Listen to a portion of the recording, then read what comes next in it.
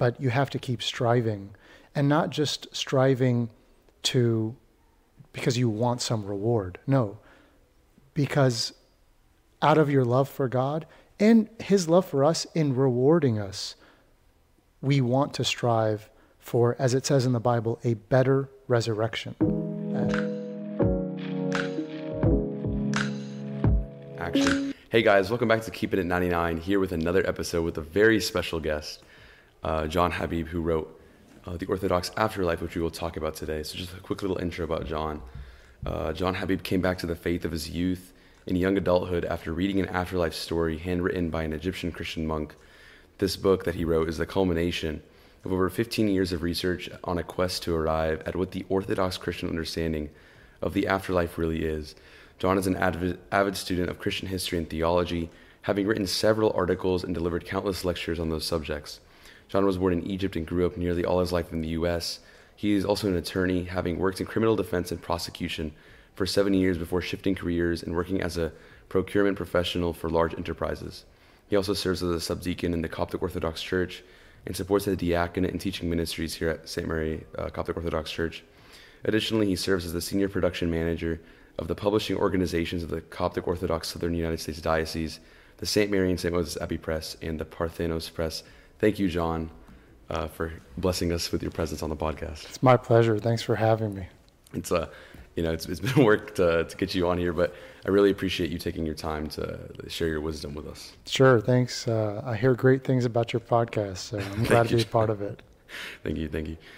So my first question for you is obviously, you started to research about the afterlife after reading a story, but what really prompted you to go all the way to writing a book about it?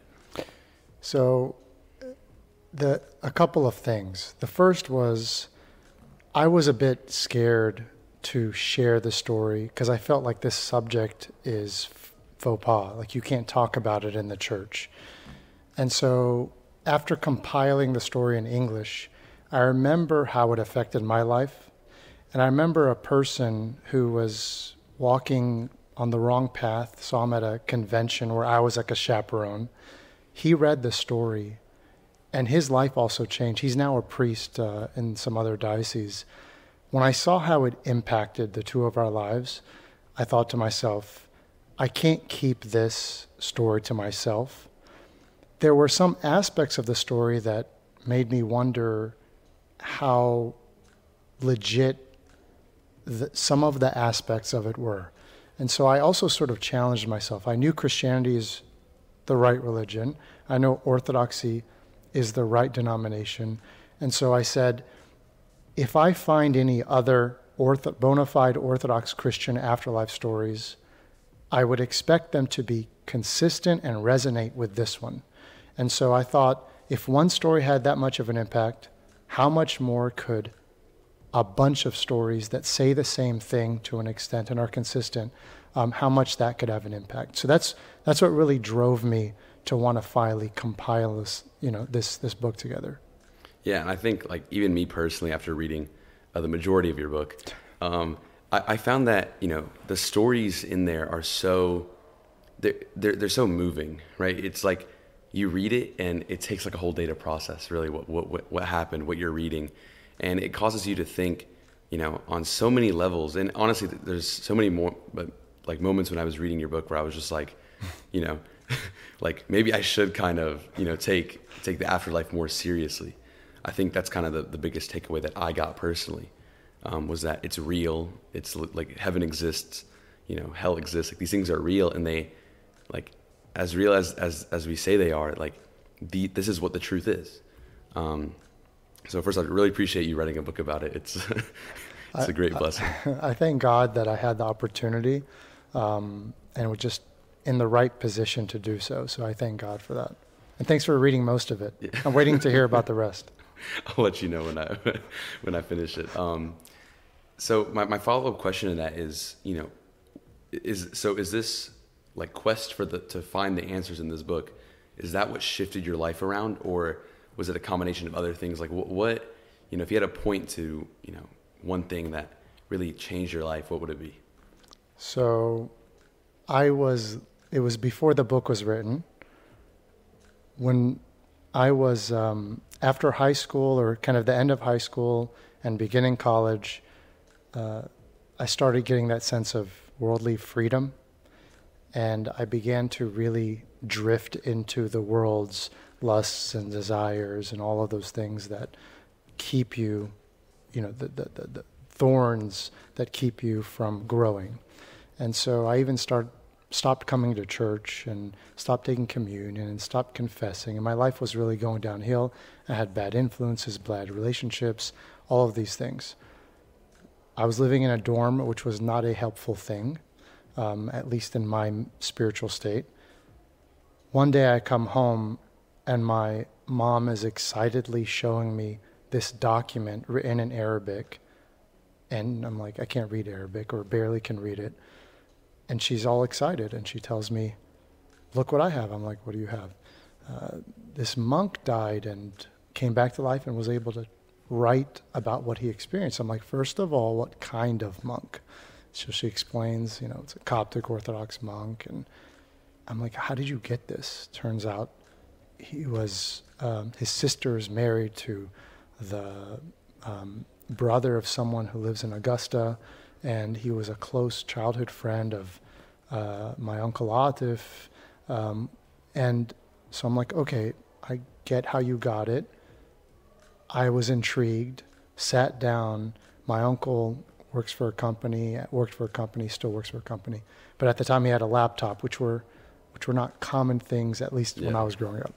I sit down, I ask for him for his laptop, and for whatever reason, I wanted to write down what my mom reads to me and type it in English for some reason.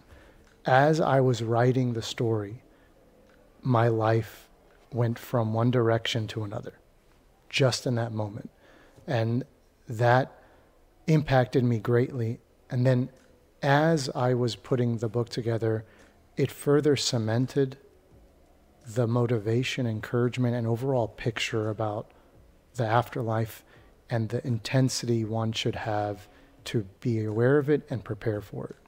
And I think that speaks volumes to like the legitimacy of like divine revelation, right? A lot of people, or divine intervention, if you will. A lot of people, like, they say, like they hear these stories of God like changing people's lives, literally. And they kind of like brush it off and they're like, nah, like it doesn't exist. But I mean, I've seen this even in my own life. Like, when you really look at it from a big picture, and you really look at where you came from and where you are now, and the things that brought you there, it almost doesn't make sense, right? Just writing that, like translating a story, how does that go from, change your life completely? I mean, for me, it was reading the book Elements.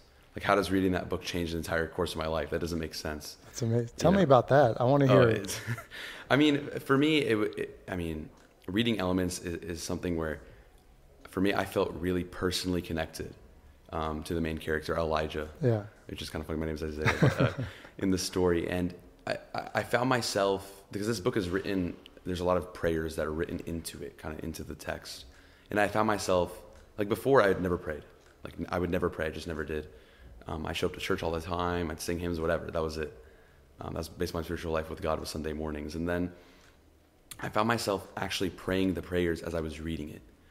And just because I'm the type of person that sits down and just reads the book until I finish it, or until I fall asleep. It's like the two ends to it. So I read the whole book in one sitting. It took me like 5 hours. And then I think just the volume of prayer and the intensity of that, of what I did, what it did is it caused me, with all my like habitual sins, just to die down out of nowhere. And I was very confused, and it took me a couple weeks to realize that it's through reading that book that somehow God turned something in me, and it kind of shifted the entire course of my life. So it's amazing.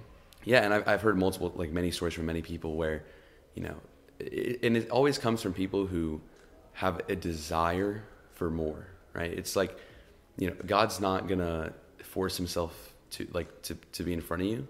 But I think for those who seek him, he will show himself. I think it's like a very common thing that I see. And it's something that, a lot of people take for granted, including myself, where it's like, I'm just lucky that God decided to show himself in the right time for me before anything happened. Amen. And it also helps to have a parent who's pleading to God every day that you can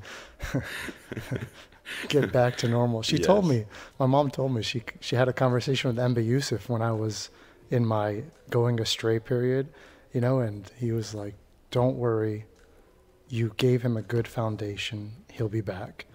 And so she tells me that, after all this, but anyways, good to hear about your story too. I mean, I think the importance of parental foundation in people's lives it's something that in modern day society people take for granted, that they don't really understand the like how vital it is that your parents put, like the path your parents put you on. You're going to end up on some derivation of that path, right? You're not going to. There's no way.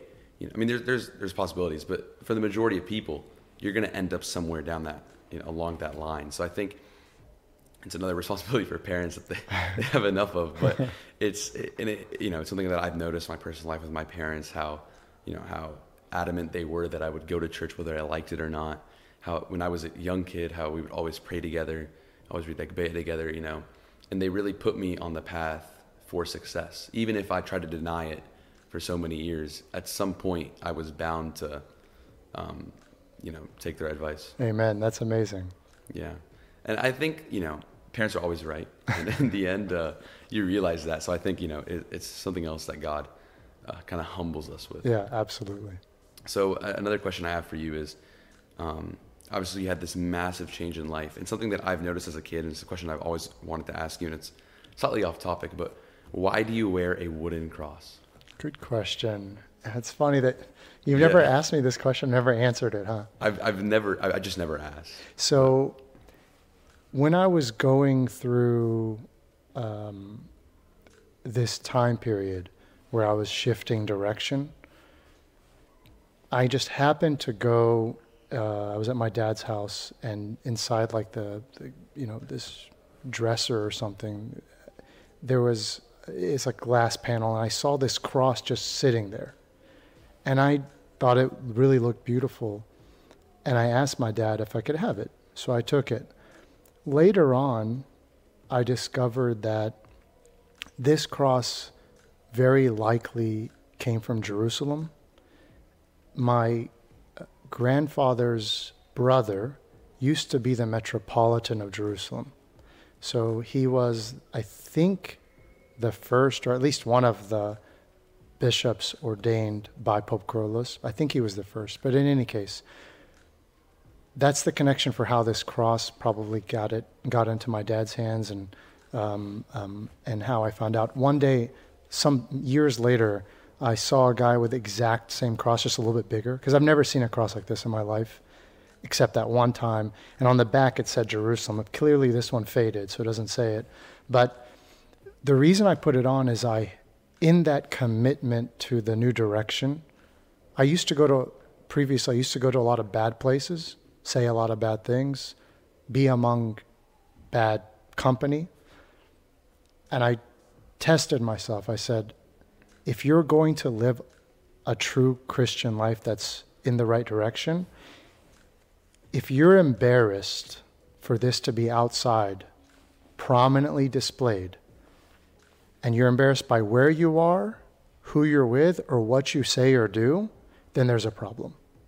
So it was kind of a means of remembering who I need to be at all times and try to be consistent. Customer service, it doesn't matter what it was. It just, you would have to remember, don't shame this symbol. And so there were times in that direction that I would falter pretty badly. Thank God I would get back up again. But some of the deepest falls, I would lose my cross, and I wouldn't find it until after I had made more adequate repentance. And then for some reason I would find it. Things like that would happen on occasion. So I just felt very bonded to this cross and what it meant for me personally. I find that really interesting that the cross was put on as kind of like a shield, and I mean, for the same reason I have a tattoo of a cross. I mean, that in the same way, as I was making this change, this commitment to change, it came through like, I need something physically to remind me at all times. You can't really lose a tattoo. It doesn't work like that. So I think, and for me, it's the same thing. It's like the biggest falls are when I forget that I have a cross on me. And it's, when I look down and I see it, it's kind of powerful. The sign of the cross really is powerful. I think a lot of people, all of us, including myself, take it for granted. We never see the true power of what we behold and what we have with us. I mean, even if you think about just communion as itself, the body and blood of Christ, like there's no way that I take the body and blood of Christ on Sunday and then the next day, Monday morning, and it's crazy. Like we never understand the power of what really, we take in on a daily basis. Even. Certainly. I remember an uncle here at church one time, saw my cross, and he asked me, he was like, you can't afford like a gold cross. Your mom's a doctor. Like you can't get some. And I'm like, Christ died on a wooden cross. And so for me, it was just, I love the simplicity of it and reminds me of just the sacrifice. He was joking, of course, but you're right. That's really what it meant for me. And it's kept me from embarrassing myself too much. Yeah. I mean, in all of our spiritual lives, right, there's always ups and downs. And I think, after reading Elements, something I noticed is that there's no such thing as plateauing, right? There's no such thing as my spiritual life is unchanging. Every single second, it's either going up or it's going down. And I think that part of understanding that is understanding the power of who God really is. Because if God is just something that shows up on Sunday mornings, then you can plateau the whole week. But if God is omnipresent at all times and everywhere, and the consequences are real, which is like the main point of your book, the consequences are real, it really forces you to kind of think of God in a different way, right? And it forces you to pull your life together out of the struggles you're in, because there's just no other option. Yeah, and there's a verse that I came across recently talking about being serious and watchful, and that's what these stories further cemented, this sense of needing to be serious and watchful. And when I think about the greatest superheroes of all time, I think of Pope Carolus, for example. Whenever I think about him, I go, that was a life worth living. Like he lived his life in a successful way. He gained everything he needed, and now he's benefiting from all that he lived. Not that we all have to live as monks and go to live in a cave, but with the life you're given, the other word that comes to my mind, I was actually a servant in a high school convention. And I remember Amba Yusuf giving a sermon. When you're the servant instead of the high school student, you end up paying a lot more attention to the sermons. But I remember a phrase that he talked about, and it was a verse that says, redeeming the time. And that word, that phrase to me, is prominently in my mind. And what I think about when I think about this book and preparing for the afterlife, redeem the time. This is the only time you get.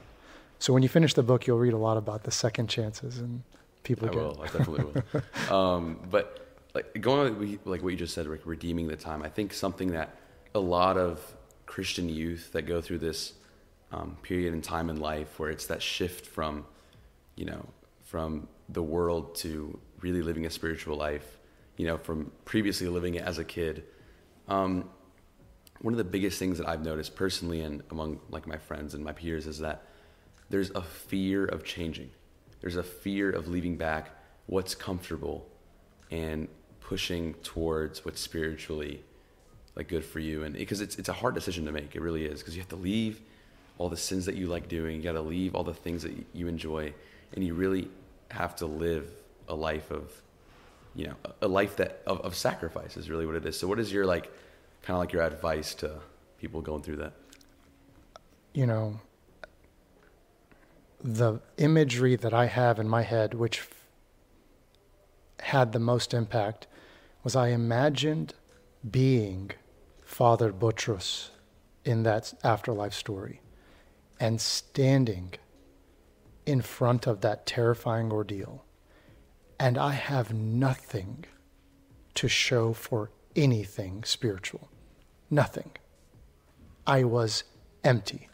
And I imagined where my fate would be, where I would end up going if I were in that position. And today's gospel reading in liturgy, where Christ said, basically, what are you willing to give up? Husband, spouse, children, mother, father? If you're not willing to give up anything that keeps you from me, you're not worthy of me.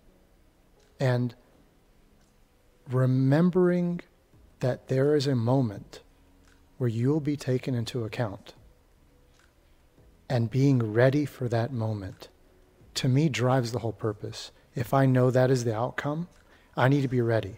I've grown up with many people who have already departed, who were younger than me. I remember high school people who died, who were peers of mine. A lot of people are dying, and you ask yourself every time someone passes away, were they ready? Were they expecting it? You don't want to be too late. I don't want to be too late. And so, but also don't feel like you're in despair. Another thing, ever since this book, I had gotten much more, as you indicated in the beginning, much more involved in the publishing efforts of the diocese. I mention that because there's a particular book that His Eminence Metropolitan Yusuf had mentioned would be worth putting together into a book, and that's the book called On Repentance and Defeating Despair. So it's published by the St. Mary, St. Moses Abbey Press. That book basically takes St. John Chrysostom's writings on not being in despair. Now, when you think of St. John Chrysostom, you don't usually think, oh, he's going to give me a good feel book to make me want to, stay really, really close to God. And, you always feel he's going to just make you feel kind of bad for what you're doing. This book, On Repentance and Defeating Despair, is the most uplifting book that makes you feel like doesn't matter how bad you fell, you get back up and you're okay. You will be okay. So I usually tell people who have read this book, Orthodox Afterlife, to also read On Repentance and Defeating Despair, because if they want to live a life committed to God, they will find the devil will work even harder to pull them away, and they will find sudden drops in sins or whatever it is that happens. But making sure you don't fall in despair is key. Anyways, just wanted to share that. Yeah, no, thank you so much. I think, in my own, struggles to, live a more godly life, I've noticed what, like we said at the end, where it's like the devil will pull at you more and more and more. And it's crazy to think about that, right? The people who live in the desert, give their lives fully to God, they struggle the most, right? They, on a second, like every second, they're fighting a temptation from the devil. And it's crazy. It's so crazy to think that I'm going to go down this path and it's going to get harder and harder and harder. And it's like, it almost doesn't make, it doesn't make sense. It doesn't make any sense. But at the same time, it really shows like the power of God. Right? Amen. You go down that route and it's going to get harder, and some way, somehow you make it through it. Amen. So, if you look at any story in the Synaxarion, you look at, for example, like St. Filippo Mercurius, his commemoration was today. Like getting dragged on the street, getting, tortured, scourged, like this is what they went through. And for us, like putting down our phones for 15 minutes and sitting in silence is like too much, and it's kind of funny how that works. But it just goes to show that in order to live a life with God, you have to live a life with God, right? You can't live a life with God one day and not the other day. And I think that hesitation, it's like the lukewarmness. It's the most dangerous state, because you think you're doing okay and you're not. Whereas the people who are living in sin, they know that they're living in sin. But the people who kind of like go back and forth, they're like, no, I did enough to cover it. And I think that, upon reading elements in this book, and it really shows you like there's no end to gaining more for God. That doesn't finish. You keep striving until the end. That's right. It's a race that never finishes. That's right. right. St. Paul said, fight the good fight. The race isn't finished till you enter into heaven. Like as you said in your book, I think it was St. Macarius. That's right. As he's going up, the devils keep telling him, "You've defeated us." He says, "Not yet." Like imagine that level of humility. Like you're on the way to heaven, and until you enter into heaven, you still don't. And then when you get there, it's because of Christ. And that's why the dangers of the heresy of salvation in a moment, this idea of I now believe in Christ, now I'm saved, is so dangerous. Because what else is after that? Yeah, you can keep doing good things, but your salvation isn't. You can't fall short of that salvation in that heretical mindset. Whereas Christianity has always taught otherwise, which is you're saved by God's grace, but you have to keep striving, and not just striving because you want some reward. No, because out of your love for God and his love for us in rewarding us, we want to strive for, as it says in the Bible, a better resurrection. And so God incentivizes us intentionally by greater rewards that he wants to give us. And he doesn't forget a single thing we do. What I found interesting is when you really think about it, you can do all kinds of great works for God. You can also do all kinds of sins. When you die, all the sins you have confessed, repented, and taken communion to wash away are not counted against you. But every good thing you've done is remembered. It's an unfair imbalance to weigh in your favor. It's reflective of God's goodness. And I think that proves God is fully just and fully merciful, right? The mercy in that he removes what we have repented for, what we've confessed, and what we've washed away. But he's still just in that he still weighs what's left with all the good things we've done. There's still a justice system that is based on mercy. Yeah. And you can't separate the two. Yeah. And I think it's a very important distinction that a lot of contemporary Christians forget, is that God is not merciful sometimes and judgment sometimes. He is both in one at all times. Yep. Even in the Old Testament where it seemed like he was more judgy than merciful, I mean, he wasn't. It was fully just. It's just that the bad really outweighed the good in a lot of situations. Yeah. And it's, something that, we have to appreciate. Christ died on the cross for us, so that imbalance is there for us. And it's something that, it's really sad when you see a lot of people who don't take confession seriously, that are in the Coptic Church, or people who don't confess at all because they're not in an Orthodox or Catholic church. And it's really sad to see that a lot of people devalue the importance of what I would consider, and all sacraments, there's not one more important than the other, but I would say is probably the most rewarding sacrament when you walk in there full of your sin and really held down, and you walk out completely renewed and fresh. It's really sad to see when a lot of people devalue the importance of it. Amen. I mean, the confession experience it's teacher and disciple. It's someone who's continually calibrating and recalibrating your spiritual life to make sure you aren't taking the wrong path. The monks have one of the stories of the monks, they say that basically you should never tighten your own belt, but only your father confessor. What that means is basically even in how you fast, it should be guided by your father confessor, even so that you're not doing so much that it defeats you or you feel maybe too prideful, as opposed to doing less. But I agree that the value of confession and being obedient to that discipline is great value. Yeah, I mean, I agree 100%. And the thing about confession that makes it so great is that, I mean, even from a completely like non-spiritual side of it, there's nothing that feels better, right? There's not. A lot of people will go to the conclusion that, you know, the priest will start judging you, and it's, if you really think about it in perspective, I mean, think about how many confessions he takes in a week.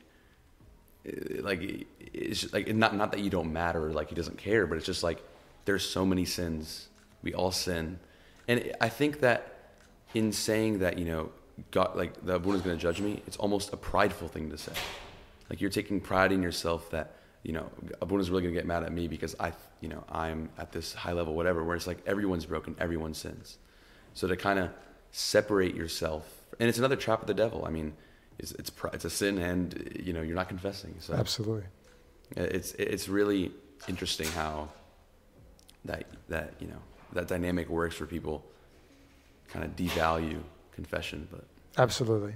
And then when you read the stories in the book and how confession and the Eucharist are tied to your readiness for the afterlife and getting past that terrifying ordeal, it further solidifies and gives you a visual perspective that you can imagine how it really impacts your path to paradise.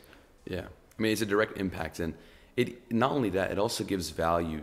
It solidifies the value given to when you go confess and when you're in liturgy, you know, preparing yourself to take communion. Because I think one of the biggest faults of the Catholic Church in modern society is the lack of people really feeling, you know, that what they're receiving is the body and blood of Christ. It's something I saw myself for so many years. I see with people all around me of all ages.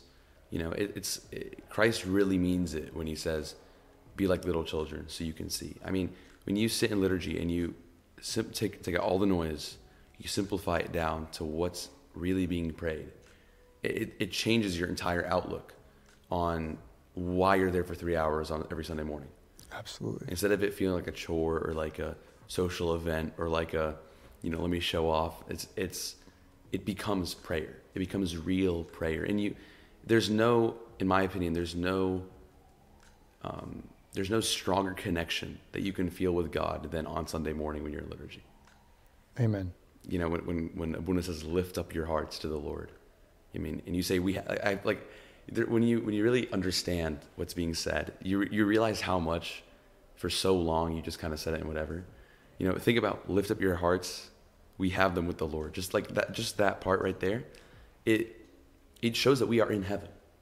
Those 3 hours on Sunday morning, we are living with God. You know, and it's something that in the book Elements, like what it says is like, Chronos is defeated by Kairos. You know, linear time is defeated, and it's just time with God. The sense of time is completely gone. And I think, you know, in real prayer, that's what it feels like. It feels like that God is infinite. He is unlimited. And our limited brains can't process it, so we don't process anything, just like children. And I think that's kind of, you know, what God means when he says, become simple. Amen. Yeah, I mean, the simple see everything. So it's really a blessing to, you know, simplify yourself. And it's something that in society, like, we do a really bad job of, which is simplifying ourselves. You know, we're always moving, always doing stuff, always complicated. But it really shows when we try to sit for quiet time, and those 15 minutes feel like 7 hours because you just can't get through it. And you know, really slowing down your life, I think, is one of the most important things you can do, you know, for your life on earth, your afterlife. Absolutely. And it really does kind of pull your whole life together. Absolutely. Yeah. Anything else? No, on that subject, no. Okay. So I have a couple more questions for you. My next one is, you know, when writing this book, and obviously you've taken all these stories from all these different sources, and you did an amazing job of compiling the stories with the verses, with the sayings of the fathers. Like, it was beautiful, first off. But when you were reading stories, did you ever see inconsistencies, or was it all very consistent with what was, you know? Yeah. So I'll tell you when I saw inconsistencies, and it wasn't in the Orthodox stories. I used to go to a lot of bookstores. If you remember Barnes and Noble, they used to have books in buildings. But anyway, so I'd go to the Barnes and Noble actually nearby here, and would always go at the there's like a Christian section, and then there was a section for afterlife stories because it started becoming really prominent for whatever reasons. And as I would read, I'll just pick up these books and just peruse through them. And every time I would pick up a book, the next one would have inconsistencies to that one. I pick up the one next to that, inconsistencies to that one.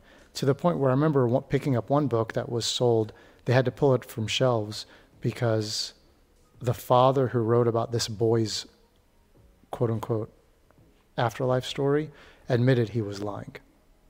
And he was making a complete lie in that story. And I remember reading the oddest things in that book. I'm like, this makes zero sense.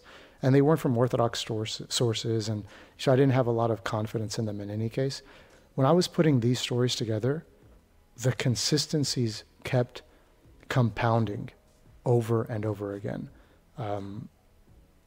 I was just amazed at how consistent everything was.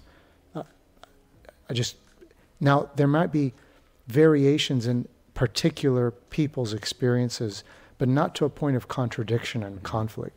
And that's what really, cemented it for me. I mean, when you would read something from 1,500 years ago in some country far and far away, and then around that same time in some other country even further away, people experiencing the same thing, it just really was a testament to the validity of what I was putting together and what I was reading. And I think the small variations prove it even further, because God is not, God is consistent. God is truth. He doesn't change. He's the same yesterday, today, and forever. But he's also personal, right? Every single person has some form of a personal relationship with God, whether it's strong or it barely exists.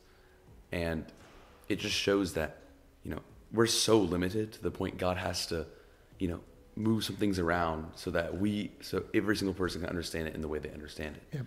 And I think it just in the fact that there's variations and it still doesn't contradict itself. It's so complex, just like God, but at the same time so simple. And it just goes to show that, God is really working. There's this big group of people. I think they're called agnostics, where they believe God created and that's it. After that, now it's left up to us. And you read these stories, not just these stories, read other stories just in general, spiritual stories, people going through different things, seeing different things. You read the life of Pope Carolus, you read, Pope Shenouda's books, you read all these things. You experience life around you, you hear people's personal stories. And there's so many things that line up so perfectly. It is almost impossible it is impossible that humans could do this on their own. 100%. And it's almost impossible that, like when people say the Bible's fabricated and stuff like that, there's no way. There's just not enough. You can't put that many stories together across that period of time, in that sequence, in that order, with those things, in the way they're spoken, with the books that support it, there's just no way. You just can't. I often think about the apparition of St. Mary in Zaytun as an example of you can't deny that this stuff is real. Millions of people, not just Orthodox people, saw her for 3 years. Yeah. You can't deny it. And it's just one example that testifies to the truth of Christianity and Orthodoxy. And anyone who wants to just poke holes are focused, unfortunately, on the wrong thing. And they're missing the opportunity to really feel the wealth and depth of God's presence in their lives. Yeah, and after reading your book, obviously, as a human being, right, you care for other human beings, and you want other human beings to do the right thing. You want, as a human being, your goal should be for everyone to end up in heaven. And upon reading your book and seeing how bad hell really is, there's a lot of tension, not just within me, but anyone who reads your book, obviously, to go and try and, help the people who don't really believe in God or who kind of push it off and stuff. So what is your kind of like evangelistic, if you will, advice to try and, get people to see the truth? Well, one thing that I did have in mind when I was putting the book together is for it to be accessible to anyone, regardless of their denomination. So while it's called Orthodox Afterlife, the reason there's a glossary in the back is because I want people to be able to pick it up, and if they don't understand it, they can go to the back and get some clarity. That was really a main point when I was putting the book together. I'm reminded of the number of times Christ walked away. If you go look at how many times he walked away, not because he was leaving them, because they left him. Either they had decided in their hearts they weren't going to listen, or whatever it may be. The number of times people didn't listen to St. Paul's preaching. I mean, we are just, we're not St. Paul, we're not St. Peter. And they were not able, or people were not receptive completely to their message. So the whole world didn't change and become Christian just because they heard St. Paul and St. Peter. But it didn't keep them from trying. And I think the message for me is we want everyone to be saved as Christ himself wants.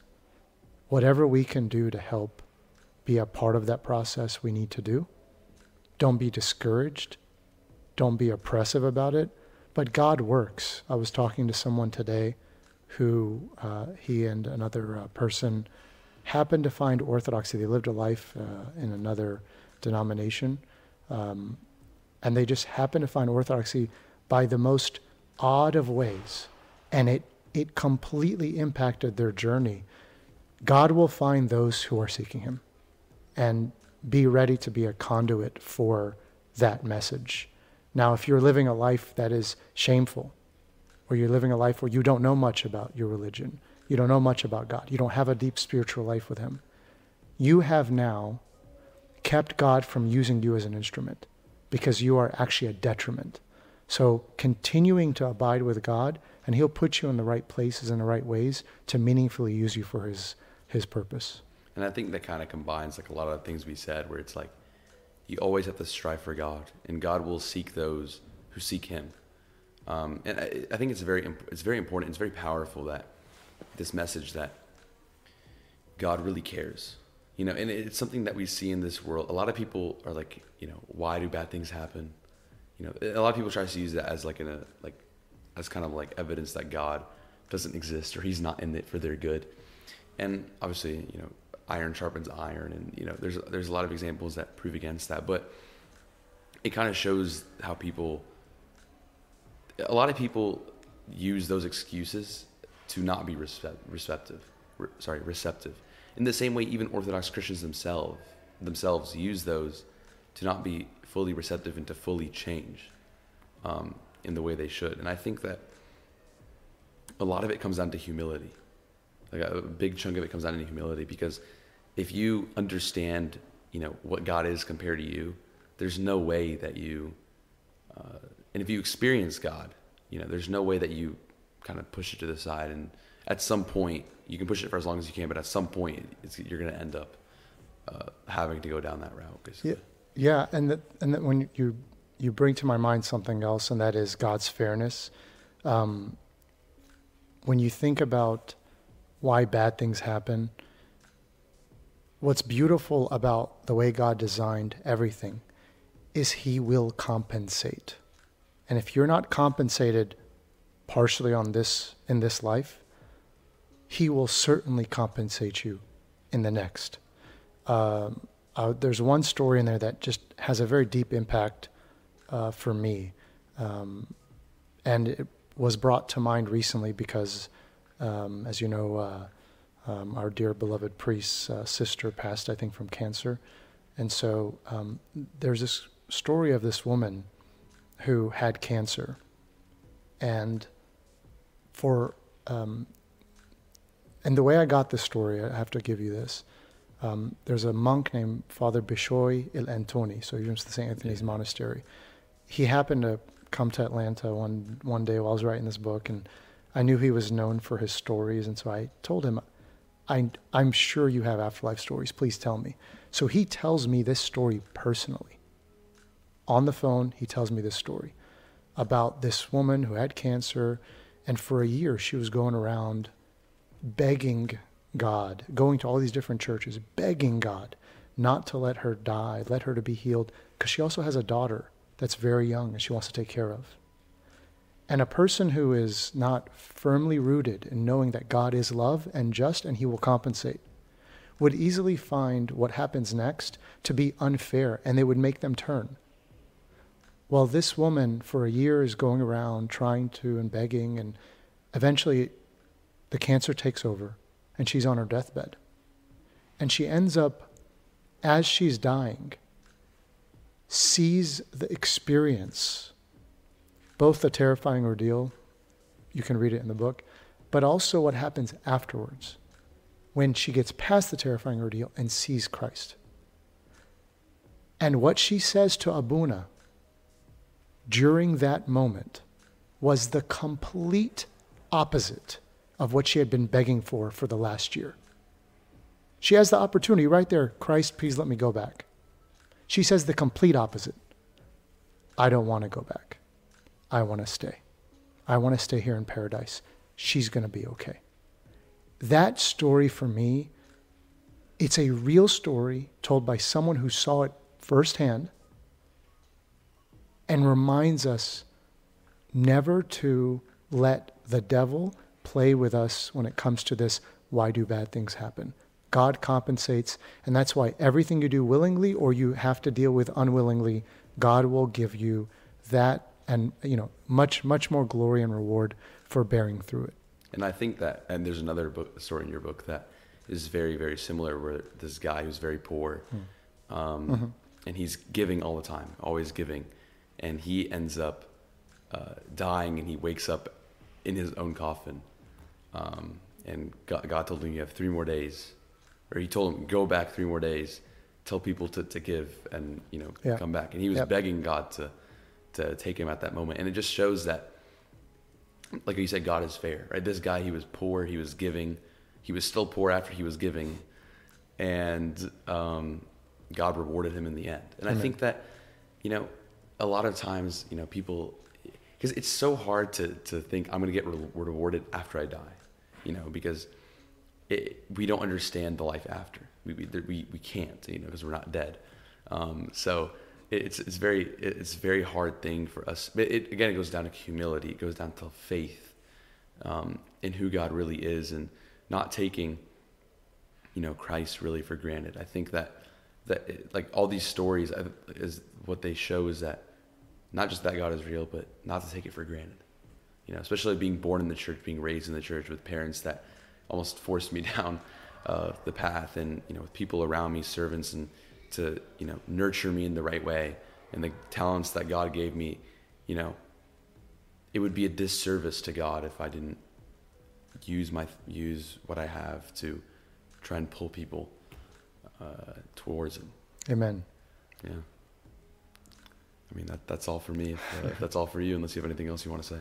No, thanks for the opportunity to get to chat with you, and I hope you finish the book, and we can talk about it after. Thank you, John. Yeah, thanks for the opportunity. Thank you so much, John. So, the link to the description of the book is gonna be in the description. Thank you guys for watching. If you enjoyed it, subscribe, like, share, and that's all. Thank you. Thanks.